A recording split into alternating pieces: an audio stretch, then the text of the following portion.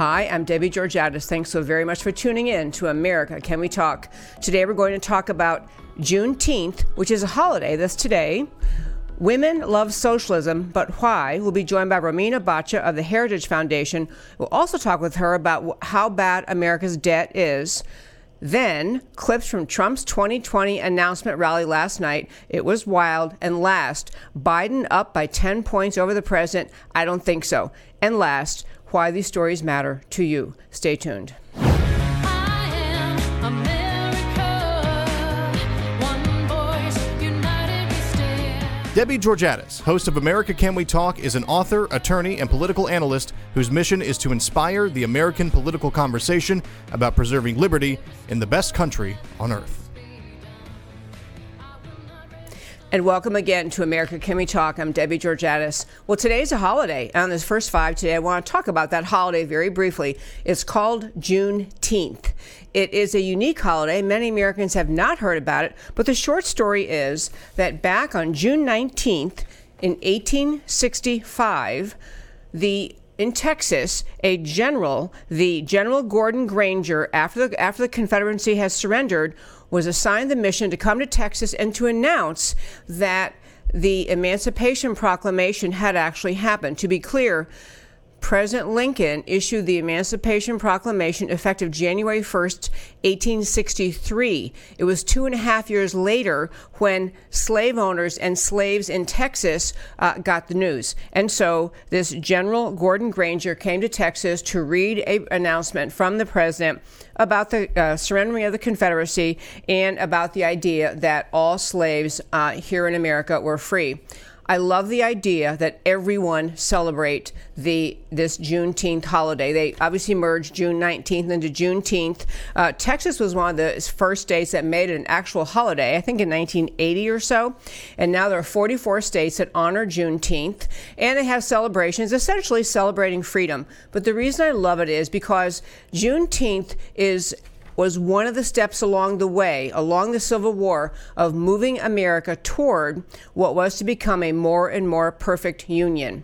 It was the idea that slavery was inconsistent with the idea of America, the idea of our founding, recorded in our Declaration and in other founding documents, essentially the idea that each of us we're all equal and that we're born with rights from our Creator. Those rights exist and are ours simply because we were born. Ending slavery, moving the announcement of slavery's having been ended by the Emancipation Proclamation to Texas was just another step along the way to bring us toward a more perfect union. I love celebrating Juneteenth, acknowledging it. I love celebrating when women got the right to vote. I love celebrating all sorts of history in America that ties back to the founding idea of a country rooted and founded on liberty. And that, my friends, is today's First Five. So I want to turn now. We have a guest joining us. I mentioned in our introduction today. We have her on phone, and her name is. First of all, let me just say I'm so glad she could join us because this is a great topic, and we hit this topic so often on this show. But I want to hit it again. Talk about the idea of socialism, and in particular, why socialism seems to appeal to women. And so we have Romina Baccia on the line. She's joining us from Washington, D.C. She's with the Heritage Foundation. I think we have a picture of her to show you. She is the director of the Groven M. Herman Center for the Federal Budget, Institute for Economic Freedom at the Heritage Foundation. She's a prolific writer. She testifies various places. She's on all sorts of national media. But I want to get her on today to get her thoughts about this poll that was done recently. It was an Axios poll, or an Axios on HBO poll, that essentially said, in America, 55% of women prefer socialism. I have a problem with this, Romina. So let me, first of all, welcome and thank you for joining me. Thanks so much for having me. So what do you think explains this? I mean, this poll is revealing in America that more women than men are sympathetic to or in some way drawn to socialism. What's your sense about why that would be? I think it's because people misunderstand what socialism means and what it is and what it represents. Whereas traditionally, socialism was defined as government control of the means of production and distribution, meaning the government owning major industries and controlling major aspects of our economic lives. That's not what today's generation thinks of when they hear the word socialism. They hear social as something that is good, and so they consider socialism a more compassionate kind of economic system that takes care of those who are most vulnerable, that occupies itself with reducing inequality in society. So they're not thinking of the socialism of the Soviet Union or even what we're seeing in Cuba and Venezuela. They're much more thinking of a kind of coddly kind of state welfare system, perhaps more like Sweden and Norway, which those are capitalist nations, but they have extensive welfare states. So it's a question of definition. I think in this case, we know Gallup has found that people's definitions of socialism have changed significantly. There's been a major rebranding effort that's been going on to rebrand socialism as something good and nice. If you will, this is a Trojan horse, and it seems to be succeeding. So we have to remind people what socialism truly means, and then we can remind them of its effects, because we know just how this is going to work out, because we've tried it many times in history. Thankfully, never in the United States, and hopefully we'll never have to find out firsthand just what socialism really means. That is a great answer. I love all the points that you made. I want to embellish on something related to what people think it is. If you think the government is going to be able to provide things for people, they don't. I agree with you wholeheartedly that people who embrace socialism today, they don't really mean they want the government to own the means of production and control all of the economy. They just want the government to adjust things to make things fairer. And fairer meaning there's concern for people of low income, people struggling, and somehow the government should make things fairer. But it always must involve an element of coercion. The government can't make things fair and get more money to some people without taking it away from other people. It is why I think you had written something about this. Socialism always ends up in tyranny. Do you agree with that?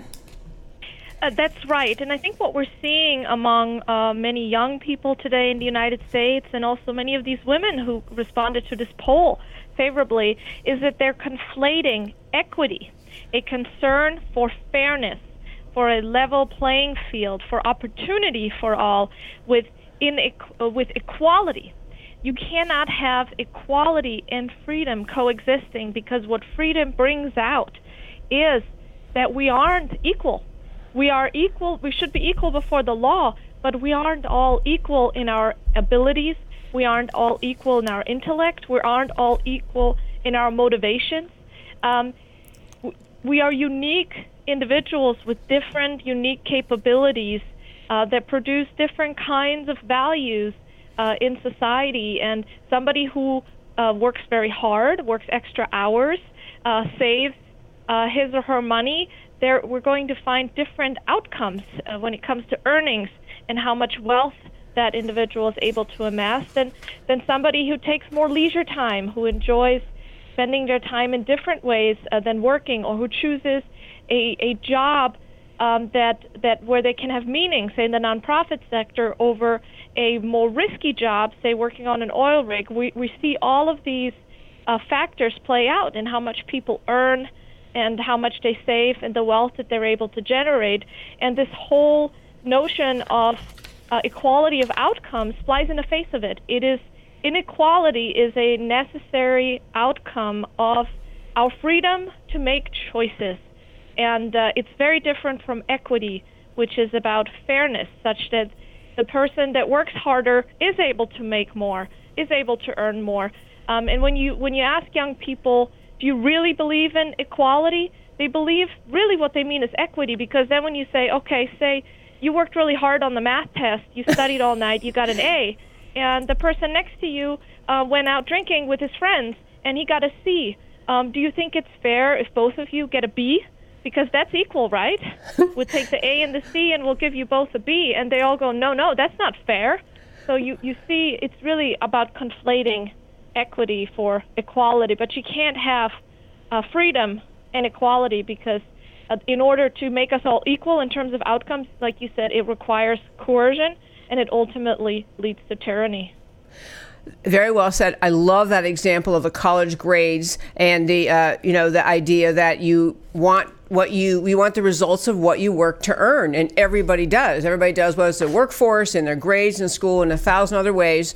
We expect to have reward for hard work and labor. I love that example, and I'm glad you raised it. It's kind of interesting, though. There has been so much argument about in our society that, well, okay, some things are going to have unequal outcomes, but things like universal health care. That was one in this poll, one example of where women were saying, hey, we've got to have health care provided for people, and this just seems only fair. Health care is a right. And so it gets people thinking that this thing that can be provided by the government, access to health care, can be provided by the government without any impact on the quality, the access, the extent of health care. It's another myth that is just derived from ignorance about the role of free markets and freedom and the provision of health care and under a system that has freedom versus a system controlled by the government. But I think that leftists have succeeded in convincing women especially that health care should be a right. Yes, you're absolutely right, and it does represent wishful thinking. Not wanting to consider that there are always trade-offs and that resources are limited. And we need some mechanism for allocating the limited resources that we have in light of unlimited human wants and needs. And the market, the free enterprise system, is the most effective and fair and just system that relies on individuals cooperating towards their own benefits, serving each other in the process, and it's the most effective mechanism for allocating scarce resources among competing uses. We wouldn't need to have this conversation if money was falling from heaven and right. There were no resource constraints. But when it comes to universal health care, the idea sounds very good. And in the United States of America, we don't leave people to die on the streets. Everyone has access to health care. The question is, how do we pay for it and what kind of health care? And we don't need to look very far to see what a Medicare for All proposal, which is a real proposal being considered in this Congress in the United States today, what that would look like. Because one of the requirements of that proposal is that all private health insurance would be banned. The government would control the entire healthcare sector. And you don't need to look very far to see how that's working out. You can look to England and their national health insurance system, and you can also look to Canada. And the way that those limited resources are allocated is via government rationing. And it is not universal access, and it is not fairly distributed. In fact, what you find is that those people who are politically smart, who are politically well-connected, who generally tend to be higher income individuals, actually are able to get more of the care. They are able to secure more of those nationalized resources for themselves. There is no equal and fair distribution in these nationalized health systems. Ultimately, what you find is worse outcomes. The UK, for example, has much worse recovery rates and also care rates for individuals with some of the worst diseases, like cancer, for example. They have higher death rates, and you have longer waiting lines and waiting for care, with some people dying, in fact, just waiting for care. So Canadians who have money, they come to the United States to have a lot of treatments done here because of those long waiting lines. And where are Americans going to go?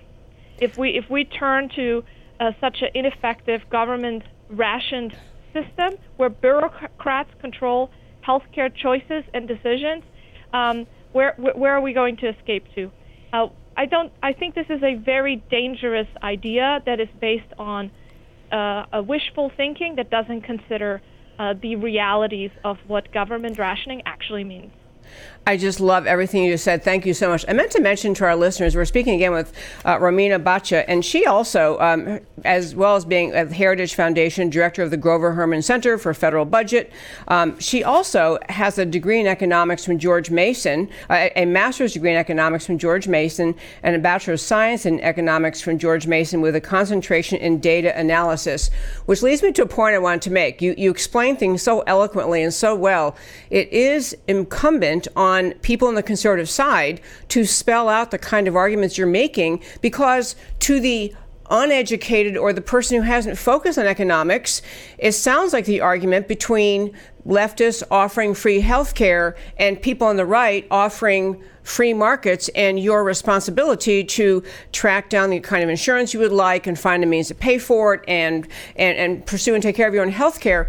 It's easier to sell the things that that the left wants to sell by just saying it's all free and it doesn't matter. But it is really counting on the ignorance of, in this particular poll, women and millennials, just not recognizing the fundamental economic realities that you are spelling out. And they're not that, sexy and exciting to spell out for people. They're just reality, though. They're just facts. And I think stories are so important for people to try to help Americans understand the dangers of these programs that are being pushed by leftists. There's Medicare for All, which is just basically socialized medicine. What really happens in socialized medicine countries? Why do the wealthy come to America when they can to seek medical care? The need to have that understanding spread, especially among women, is just an enormous need in our country. So I love that you're doing it. I have about 10 more topics I want to hit in our 5 minutes we have left. So let me start with. Let me start with you. Did some work related to where we are in the debt in our country. And the Heritage Foundation's had several pieces out. You've written and been part of, panels that talked about it. But, the debt is one of those issues where everybody will say, oh, yes, every candidate especially, I'm concerned about the debt. Yes, it's terrible. We have to get spending under control. And yet, it never happens. We go to Washington, or we're in Texas here, Austin, or wherever your state capital is, and the temptation of politicians is to spend to create programs to allegedly help people, and the debt gets worse and worse, and there never seems to be a political price to pay. People don't turn against their Congress member or their state representative, say, well, I'm not going to vote for you again because you didn't do anything about the debt. It seems with this problem, we all agree it's a problem, no political consequence, no incentive to solve it. So I'll start with just the idea. Can you tell us in an overview economics way, how bad is our debt? Give us some data points, help us understand how bad America's debt is. Yeah. So one data point is the average or typical American household earns about $60,000 per year, working all year long. The national debt, if we divided it up by every American, not household, every American, is already over $67,000. Now, if you look at a three-person household, that's over $200,000. That is a mortgage without a house that is on the head of every American person, because the way the federal government is able to borrow in international and domestic markets is on the credit of the American taxpayer. It is with the understanding that Americans will be able to produce enough in terms of goods and services to be able to service the debt. And our interest is already rising despite these very low interest rates that are, frankly, artificially low because of Federal Reserve policy that is undermining the stability of the dollar, of our money in the long run. And even with those low interest rates, the interest on the debt rose by 30% over just the past 2 years. Imagine what your interest is, say if you have a mortgage or a car loan, and that went up by more than 30%, by 1/3 over just the past 2 years. Many American families would find themselves in a bind to continue financing that interest, and that is what's happening with our country. Those are the numbers, the $22 trillion national debt on a level that hopefully more Americans can understand. It's already more than what the entire U.S. economy produces in goods and services on an annual basis. And that only accounts for the debt we've already incurred, that we've already borrowed. It doesn't take into account all of the promises, all of the unfunded obligations the federal government is confronting. Medicare and Social Security, they're going to run out of money in the near-term future. For Social Security recipients, and this is not some far-off future for the next generation, but people retired today could be faced with a 25% benefit cut if we don't fix this program. Medicare is running out of money even sooner. That affects Medicare Part A. So the overall gap between these promises for just Social Security and Medicare and what we have set aside to pay with current tax policies is about $500,000 per person. So it's unbelievable. The numbers are staggering. They are. And I'm looking at two different pieces that came from the Heritage website. And for our listeners, all the documents or all the articles I'm referring to today, you can find on our website, americacanwetalk.org. On the homepage, under shows, go down, list of links. Several little data points I'm going to pull out that I love your summary. I love putting it in the way that many people can understand the idea of your family earns this or your family's debt is this, but here's what your debt is for the country.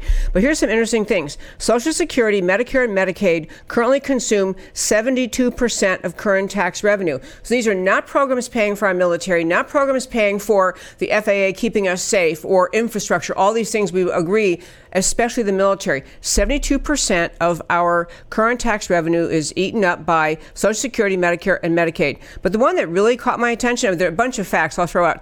By 2025, the interest on the national debt, the interest on the debt will be more than defense spending. I mean, it is untenable. One last little factoid I was going to throw in, then I have a question for you, was the idea that, let me just find it again, interest on the debt spending on interest on the debt will exceed Medicaid within 1 year, and 5 years will overtake all defense spending. By 30 years from now, just interest on the debt will be projected to be the single largest federal expenditure. So, Romina, you're with Heritage Foundation. You guys are the idea factory of the country.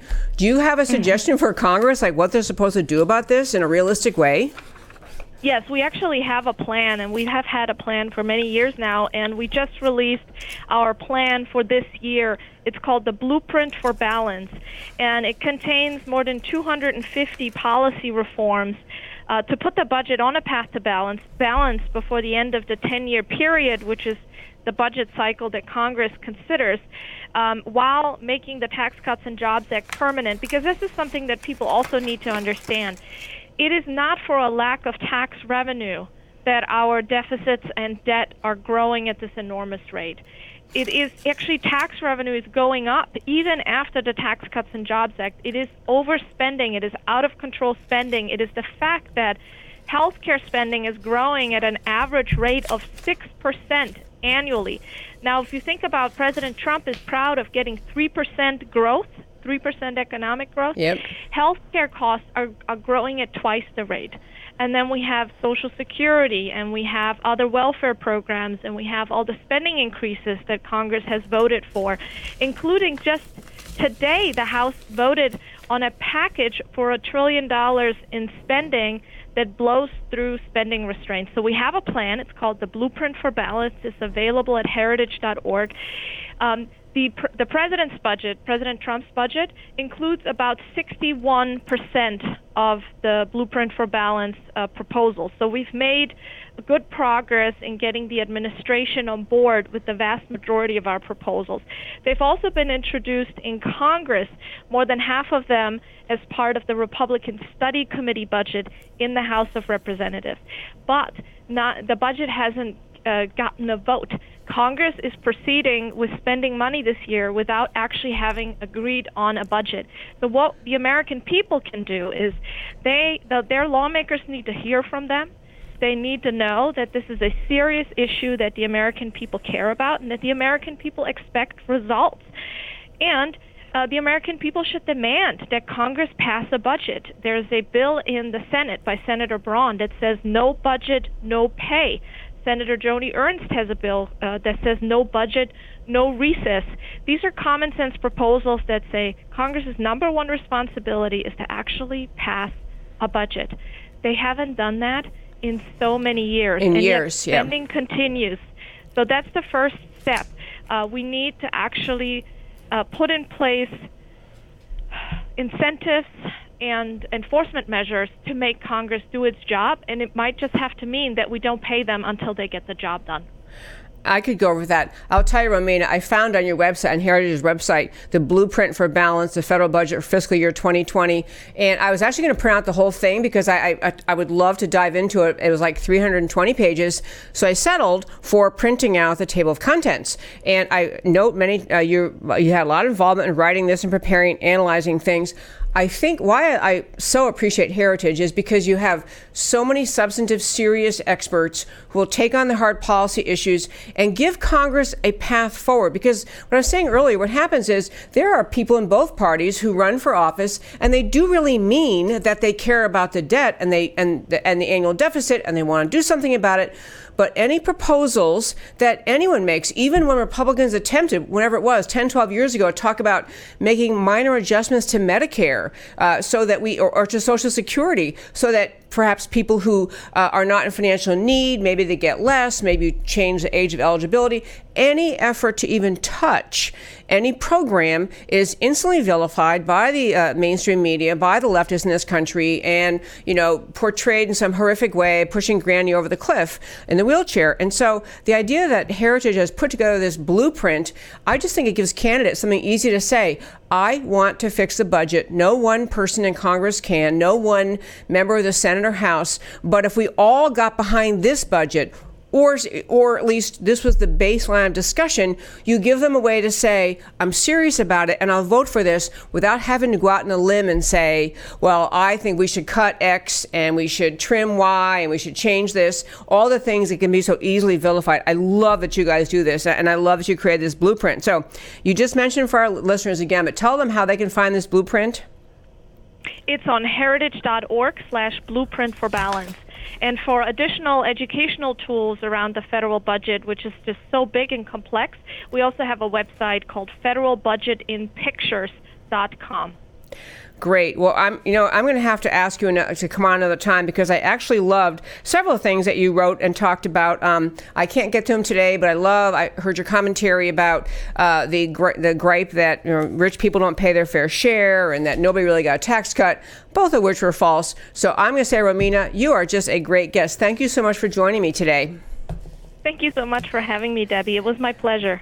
Great, and I would love to ask you back, and we can talk about whether people actually, got a tax cut and who pays their fair share. So that, my friends, was Romina Bacha. She's with the Heritage Foundation, full of information. And honestly, they talk about issues that it's so hard for the average politician, the average member of either party, House or Senate, to get into the weeds on any particular things to fix the federal budget and the debt because it's so easily vilified, so easily attacked, and it just is easier for politicians to go to Washington, keep spending, thinking somehow, someday this will get fixed, and it really is at a crisis point. So love Heritage, love having her on. Okay, I want to turn today and right now and talk about President Trump's rally. I'm going to guess most people listening to this show also listened last night to President Trump making his announcement speech in Orlando that he is again running for president, that he's a candidate for the president in 2020. There were just it was a great rally, full of energy, full of enthusiasm. And I want to just share with you a couple of clips about it, but just really to talk to you about where he's coming from. So I believe my wonderful producer, Matt, has these, and he's so great to pull them together as I get them to him last minute. But here's President Trump last night in Orlando. This very first clip about taking care of citizens. If we can just play that one, that'd be great. It's the great state of Florida.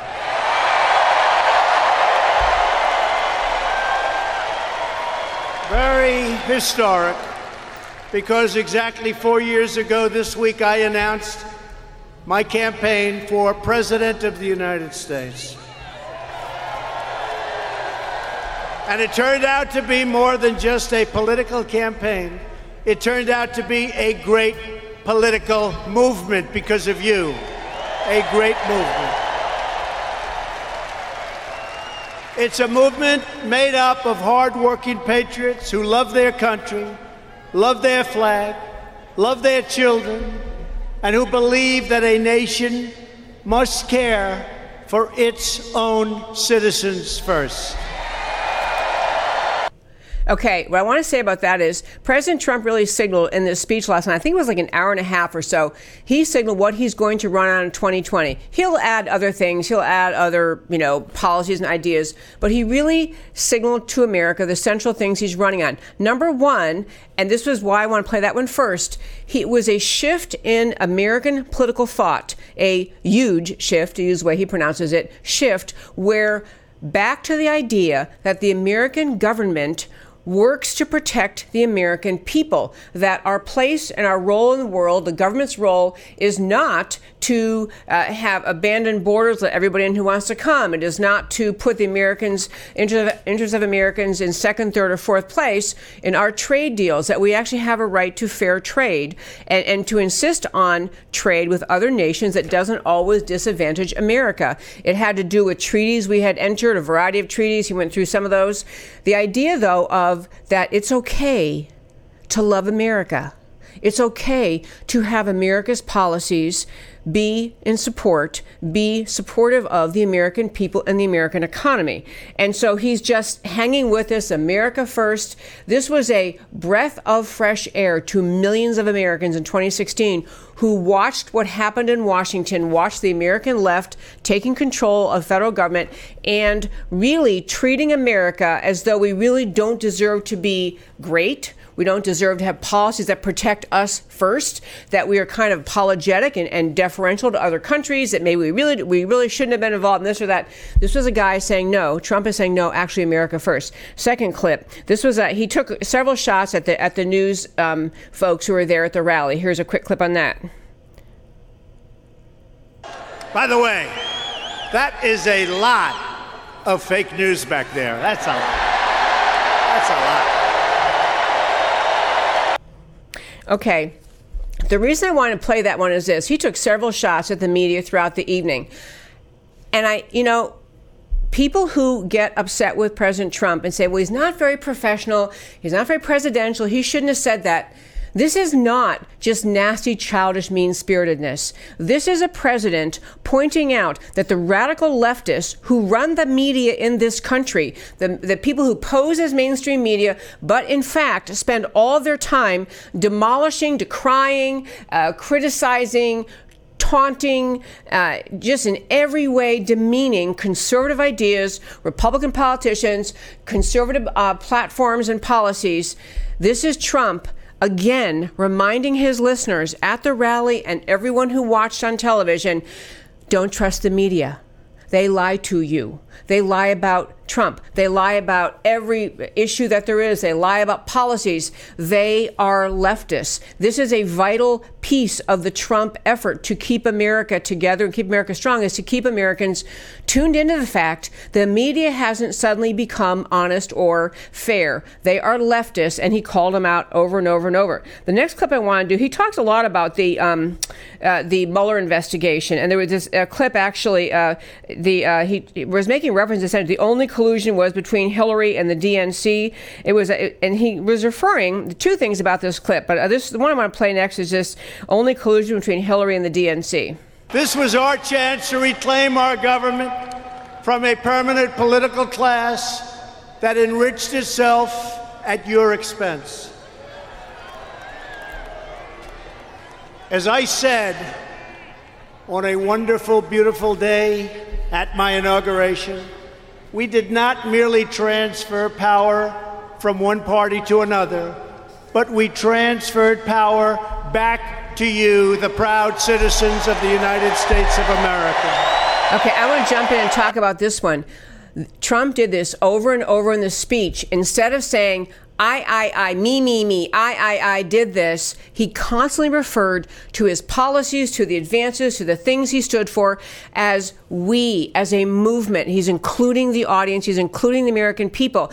And the thing that's so rich about this is, number one, that this is in great contrast to President Obama, where there used to be jokes about how many times he would say the word I or me. This is President Obama in speech after speech after speech after speech. He talked about himself and his greatness. Trump, much as people talk about him as arrogant and blustery, he has created a bond with millions of Americans who feel like he's on board with them, they're on board with him. They wanted this movement that Trump started. So he really it was a message of bonding with people. Now we'll get to the next clip, which was this collusion. He made a lot of reference to the Mueller investigation, a lot of reference to how the left has actually would not accept the outcome of the 2016 elections and essentially spent 2 years attacking him. There are like 3 clips in a row, I guess, on this. 3 clips in a row there, or 2 clips in a row. Hillary and the DNC. We went through the greatest witch hunt in political history. The only collusion was committed by the Democrats, the fake news media, and their operatives, and the people who funded the phony dossier, crooked Hillary Clinton, and the DNC.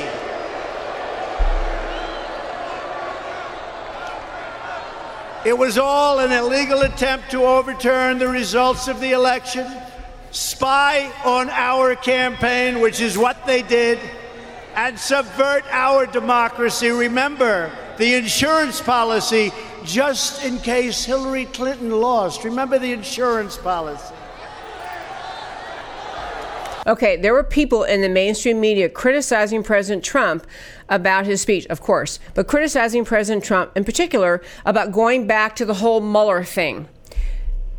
My friends, if President Trump did not mention in this speech launching his campaign for 2020 that he absolutely was grotesquely attacked, that he was the victim of a scandal, I call it a coup attempt from inside the FBI. If he didn't mention that, he wouldn't be Trump. He wouldn't be a normal human being.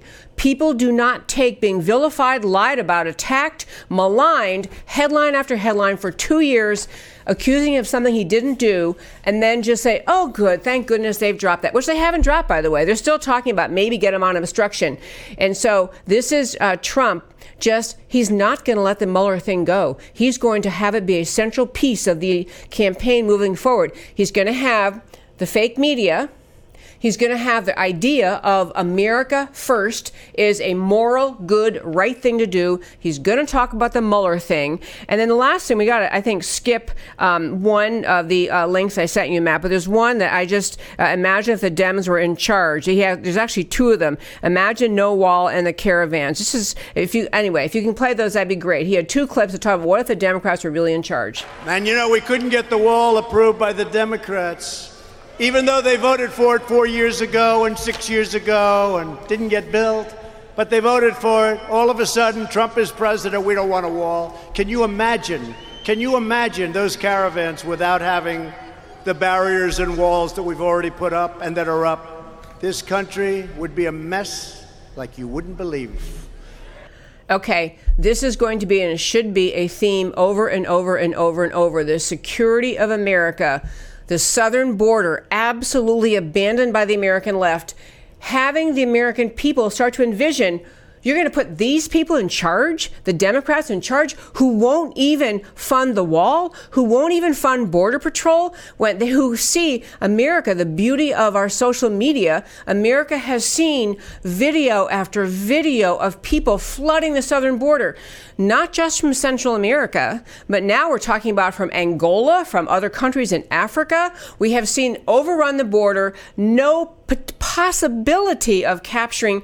The Border Patrol estimates they capture about 1 in 10 who cross the border illegally. So the picture of America with an overrun southern border has got to be a central theme. I got to quit with the clips because I want to tell you a couple more things and just do it in summary way. He actually talked about the idea, and I love he's planting the visual in the minds of the American people. What exactly would America be if we didn't have someone who wants border security running this country? He also did a great thing, which was he pointed again to the idea that the Congress, in entertaining the FBI, the whole attack on him came from inside the FBI, the whole Mueller frame up, the complete frame up of a president in order to remove him. It wasn't just an attack on him, Trump, and on his administration. It was an attack on you, on the American voter, on the people of that rally, on the nearly 63 million people who wanted President Trump be president. What the left was saying in having the Mueller investigation go forward, in having the just complete witch hunt, false accusation, just capture the Congress's time and attention, what Trump drove home was that was an attack on the American people, on the very existence of the judicial system, the very existence of law enforcement, just the very existence of our country. So he did a stellar job. Nationally, the media didn't like it. I'm going to just tell you, I'm going to return to polling data in just one moment. But one funny thing, I guess, about the thing last night, the rally. About 6 minutes into the rally, CNN, who was there covering it live, like all the other big networks, and they've got a camera and they're panning, covering him. I mean, the place was packed. It was, wherever it was over capacity. It was a massive crowd. 120,000 people wanted to come. 20,000 got in. More people outside couldn't even get in. CNN pulled their coverage 6 minutes into the rally because at some point, when President Trump pointed to the media in the back and was saying, fake news, the audience started chanting CNN. And I hate to say this word, but CNN sucks. The audience started chanting that. CNN was so livid they cut their coverage of the rally and spent the rest of the evening griping about, President Trump is doing same old talking points. But really, it was an opportunity, and I want you to keep the visual in mind. If you didn't watch it last night, this 20,000 person stadium was filled to capacity, standing room only, crowds outside. 6 times as many people wanted to come as could come. People waited in line 40 hours to get inside to get a seat in the Orlando heat. So these are people very enthused about the president. But now I want to turn our last segment today and just talk a little bit about the polling. There has been polling recently showing that Joe Biden, is leading President Trump in key swing states by up to 10 points. And so I'm going to just remind you, when Biden did his announcement rally, he first of all, I'm pretty sure, did the announcement on video, so there's nobody there. And then the first rally he had a tiny crowd. I mean, it was under 1,000 people. So Biden can't gather a crowd. There were other stories I've talked about in the show before where a reporter shows up to cover a Biden rally and he got behind schedule. And he wrote this in his report. I got so worried I was running late. How am I going to get there? I got to get near the front, got to be able to take pictures. And he charges in. He realizes there's nobody here. I mean, there were a small crowd there. He easily made his way to the front row where he could take pictures, and how the cameras in the Biden rallies always stay focused on him. They never pan back to show the massive audience because there never is one. However, having said all of that, there is some bad polling data out relating to whether or not President Trump will win re-election. It's obviously very early, but I wanted to mention a couple key points about it. Number one, remember how wrong the pollsters were in 2016. Polls are only as good as the audience, as a selection of the people polled, whether those people are representational of actual voters. But even given that, there was a story out about how President Trump had pollsters on his team. His internal campaign team hired pollsters, did some polling, and discovered some not good numbers. He was behind Biden. Someone apparently on one of those people hired by his campaign leaked those numbers to the media, showing that Trump was down in some key states. And so Trump fired which you should, of course. You can't have your own team leaking stuff to the media. But there are several polls out that carry the same message. A Quinnipiac University poll, usually very reliable. They have people saying basically, this is Quinnipiac saying in Massachusetts, Elizabeth Warren would beat Trump. In California, Kamala Harris, only by 1 point. I think that's one's dubious. Beto O'Rourke in Texas would beat Trump. They even have Buttigieg, this former South Bend mayor, would beat Trump. They also have Bernie Sanders leading President Trump 48-42%, and Biden leading Trump 50-41. So Quinnipiac has some bad numbers out. The GOP is getting nervous about that. But there are some recent numbers saying that Trump is already kind of cutting into Biden's lead in the very key swing states of Wisconsin, Michigan, and Pennsylvania. I don't want to blithely dismiss these polls because it is of concern. When you look at our economy, you look at our strengthened national security situation, you look at the jobs coming back, you look at the wholesome, amazing economy, you look at the economy, best employment numbers for women, African Americans, Hispanics, Asians, all these numbers, people are working. And people always say at the end of the day, people vote their pocketbooks. Well, it can seem alarming that there is not the just obvious, Trump ahead, he's got it won, cakewalk kind of polling numbers, but they aren't there right now. But I want to raise, I guess, at least 3 points. Number one, President Trump's campaign manager for 2020, this guy, Brad Parscale, he dismissed all the polling. He said polling is the biggest joke in politics, and basically said it's impossible in the modern world to get accurate polling based on who actually votes. Second, just keep in mind what happened in Orlando.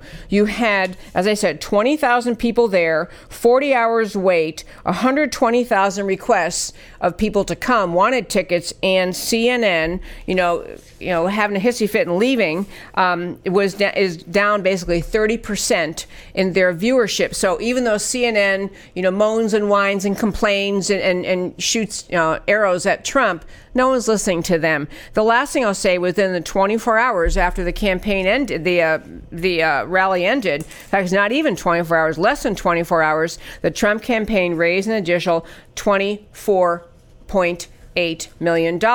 People heard the rally and they liked it. And if you watched the rally at all, you saw that the enthusiasm for Trump is through the chart, is off the charts. So I want to just we're got to get to why it matters to you, but I want to say this about polling numbers. It is incumbent on the average Joe American, on you and me and everyone we know, to be advocates for this upcoming election, because the media is against Trump, and because whatever he does or says is contorted and lied about, and he is a non-traditional candidate. He does not speak in a way, in fact, there was polling out saying that the majority of Republicans find the way President Trump speaks to be kind of off-putting. We have to be the spokespeople, you, I, everyone who cares about this country, for what has happened, the tremendous progress in this country under President Trump. We have to be persuading our friends and our neighbors. Number two, if the Republicans in the U.S. House and the U.S. Senate would begin to back President Trump instead of shying away from him, which almost all of them do. You could name on one hand the number of Republican members of the U.S. House or Senate who strongly, consistently, stalwartly stand up for President Trump. I think Trump's numbers would be much better.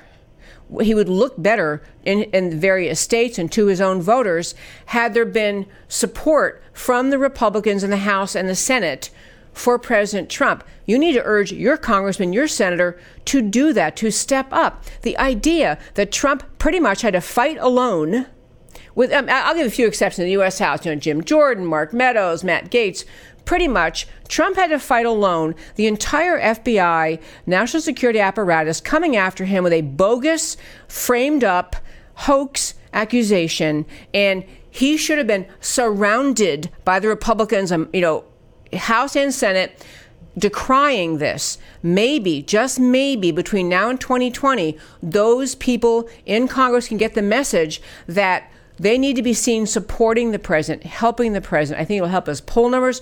It'll help the perception. But really, I think, at the end of the day, with all of this polling, which is always unreliable and always depends who they ask and all that, I don't think a sane person could take a look at that rally that happened in Orlando and decide, I don't think Trump's in trouble. The people are happy with him. And you know what, my friends? I'm going to have to do this. I see we're out of time on my happy time clock here. I have prepared what I almost do at the end of every show, which is why it matters to you. They're great slides, why it matters to you.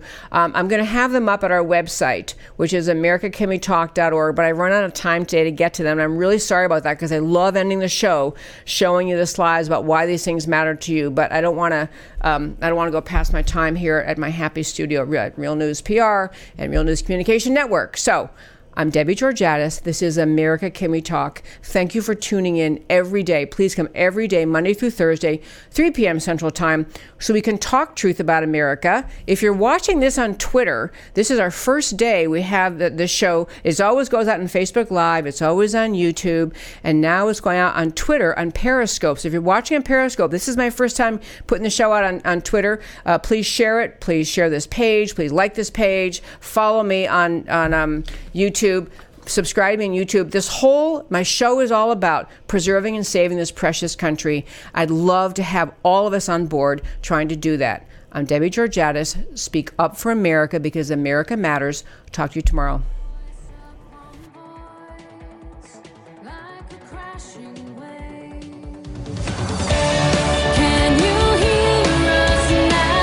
America, Can We Talk? Truth about America. Can you